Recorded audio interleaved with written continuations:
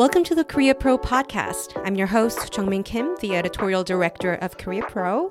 And I'm John Lee, the editor of Korea Pro. Join us for our weekly 15-minute conversation as we dive deep into the most pressing stories shaping South Korea and dissect the most complicated ones for you. From politics to culture, technology to society, we've got you covered. We'll bring you insights, analysis, and expert perspectives to keep you informed and in the loop so that you can stay ahead of the curve and never be sidelined again. So get ready for a fresh perspective in South Korea's news. This is a Korea Pro podcast. Okay, let's get started. The final podcast episode of the year. It's been an interesting week in domestic politics. What happened, John? Well, the former PPP leader, Lee Jun-seok, or Lee Jun-seok, decided to quit the party officially for once and start his own party. Right. December 27th was the deadline that he gave President Yoon to change. What exactly was Lee asking Yoon to change? Well, that's the question, because who the hell actually knows? Right. He's been telling the president to change, and he said the change needs to happen at the party, but he never really specified what needs to change. Right. Maybe it's because it's so difficult to figure out or choose what he needs to change on, but he could have been a little bit more specific on the needs if he was giving the ultimatum and the deadline, right? Well, that's most likely because he was giving Yoon a fake choice. He was going to do this anyway. He was going to leave the party. He was kicked out of the party. And so he was going to leave it and start his own party anyway. He just wanted to be all dramatic about it. Right. It seemed like he already set his mind on this, going down this road, but it seemed like it was a strategy to make himself look a little bit more responsible and mature. But it sort of reminds me of how North Korea actually does that many, many times, including remember when North Korea said they will give a deadline by Christmas for U.S. to change its hostile policy, but hostile policy, it's like a definition that always changes. So this is very similar that was going on this week, but it was not only Lee Jun-seok this week that was major headline in domestic politics. What were some of the other things?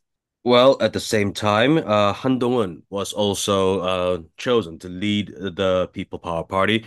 And he was chosen, I think, a couple of days before Lee Jun-seok made his announcement. Who was Han Han Dong-hoon Dong-hoon, again? as some of people, our listeners might know, he was the justice minister until a few days ago. A very controversial figure who is a very close confidant to the president, hated by the opposition Democratic Party, but absolutely loved by adored South by the Korean party base. and conservative supporters as well. Right.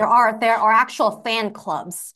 There are actual fan clubs, there are people who are comparing him to Lee Sun-shin. It's a whole thing.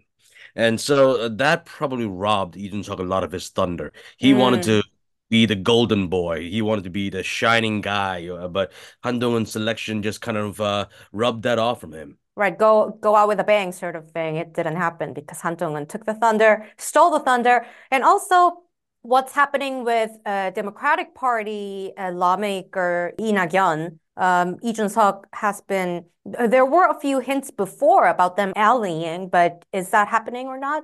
Well, we talked about Lee Na-kyun a bit last week. I said last week that I don't get why he's doing it. He has no money, no friends, and he doesn't really have a lot of supporters, at least not real parliamentary support. But yeah, he said that he was going to give his party an ultimatum, kick out the current leader, Lee Jae-myung. But of course, that's not going to happen. But even so, he's still the former prime minister, and it would look the optics would not be great for Lee Jae-myung to pick a fight with a former party leader or prime minister. So they're trying to hash things out. But, there's a Korean saying, once you've pulled out your sword, you gotta at least stab it, right? Yeah. But both men have their swords drawn, but whether or not they can actually do anything about it, that's another thing remains to be seen. Right. I guess one of the newer developments regarding the Democratic Party is that the three former prime ministers of the Democratic Party, it seems like they are creating this new partnership. But more like, let's not create a new party, but sort of try to figure out what could be a solution resolving this intra-party conflict. But more on that later. It's end of year. And this domestic political news about the new leaders potentially, is there any international implications of this for people who handle South Korea portfolio here? It's hard to tell. Right now, a lot of the leadership changes are just focused solely on domestic politics. The April elections are coming up, and they're gearing up for that fight. Mm. Uh, right now, the split within the PPP is between Han Dong-hoon and Lee Jun-seok, and in the Democratic Party is between Lee Jae-myung and Lee Na-kyun. Both of their supposed rogue factions are not that powerful, or at least not as powerful as they would appear or would like others to believe that they are. But that's just about it. It's all about domestic politics and domestic angling. Right, but I guess what might apply for international interest on this is that you remember, as many of the listeners might remember, the start of the presidential election in 2022, was it? It feels like ages ago. Was the South Korean politicians' views on feminism and a lot of social equality or just general issues on inclusivity and diversity. But Lee Jun-seok is not exactly a type of person who has a great stellar record with his remarks in this arena. What are some of the things that he said that might continue as a trend, even if he becomes a new leader of a new party?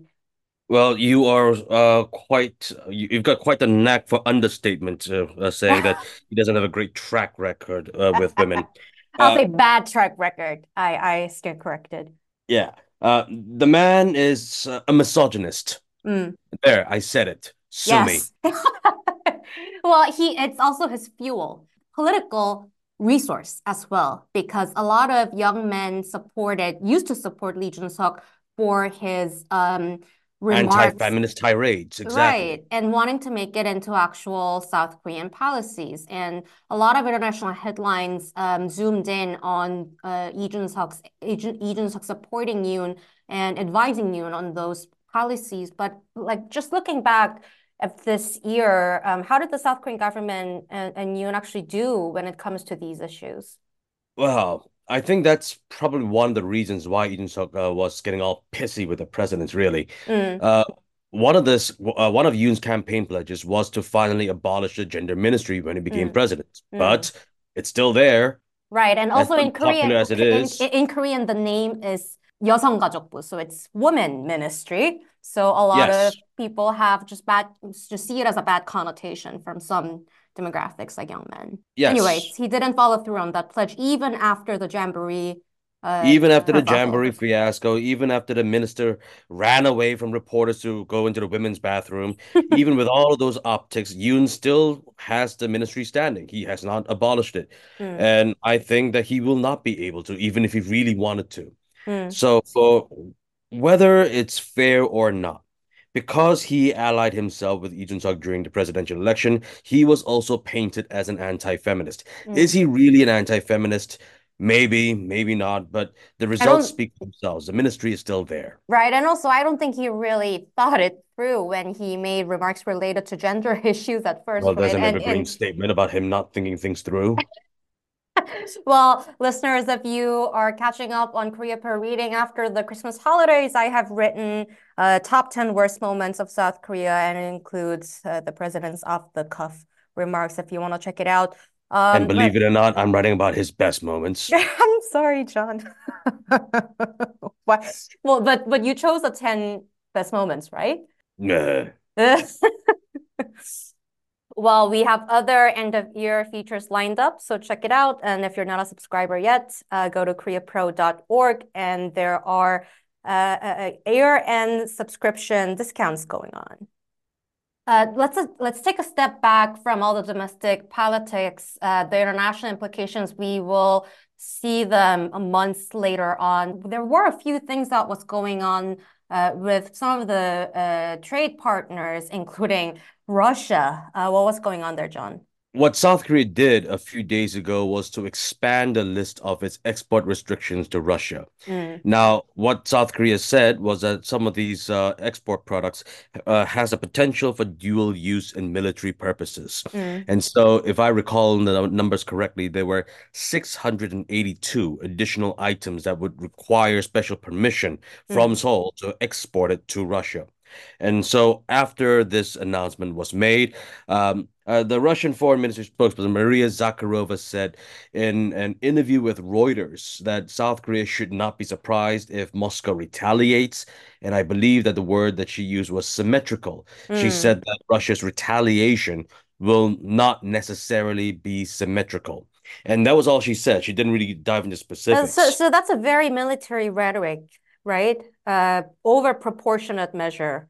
One of Well, the Yoon's word that favorite is typically terminology. used in this context is reciprocity. But Mm-mm. they didn't go with this word. They went with the word symmetrical. Was it deliberate? I don't know.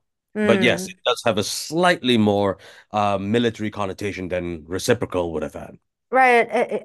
It's interesting, especially I guess this podcast episode's running theme is vagueness in the statements. It's also very vague, the retaliation statement. Sure. Uh, but we have to remember, and this was an analysis that we published some weeks ago, that about South Korea's energy reliance on Russia. Despite the international sanctions, and although South Korea has not been purchasing Russian oil, Mm. South Korea has been purchasing a lot of Russian coal, Russian uranium, Russian wood pellets, and this will most likely play a significant role into any type of Russian retaliation. Mm. Unlock the full Career Pro experience by joining our community and taking advantage of our Black Friday deal and friend referral program. Stay informed, stay ahead, and never miss a beat in Korean affairs that matter. Subscribe today and transform the way you understand Korea. All right, week ahead. Happy New Year, everyone. It will be January 1st next week. I hope you have your New Year's resolutions lined up. I didn't yet. Did you, John? I never do that. I break it anyway. But yeah, Well, New Year's resolution is for breaking. It's sort of like politicians' pledges. But on more seriousness, next week there is no particular diplomatic engagement that's planned in South Korea, at least not that I know of.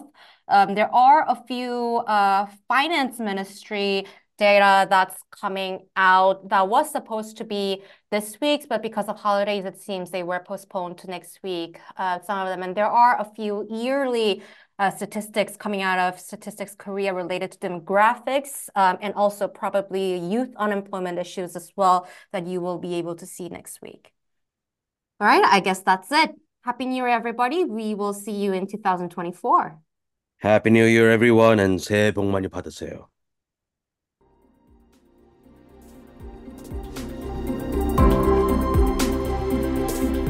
And that's a wrap. Thanks for tuning in. We hope you enjoyed today's discussion. If you want to know more, sign up for our daily executive briefings that will give you all the most important news of the day in a succinct manner in your inboxes. Don't forget to subscribe to our podcast for your weekly dose of insight. And until next time, I'm Jeongmin Kim. And I'm John Lee. Stay connected, stay informed, and we'll see you next week on the Career Pro Podcast.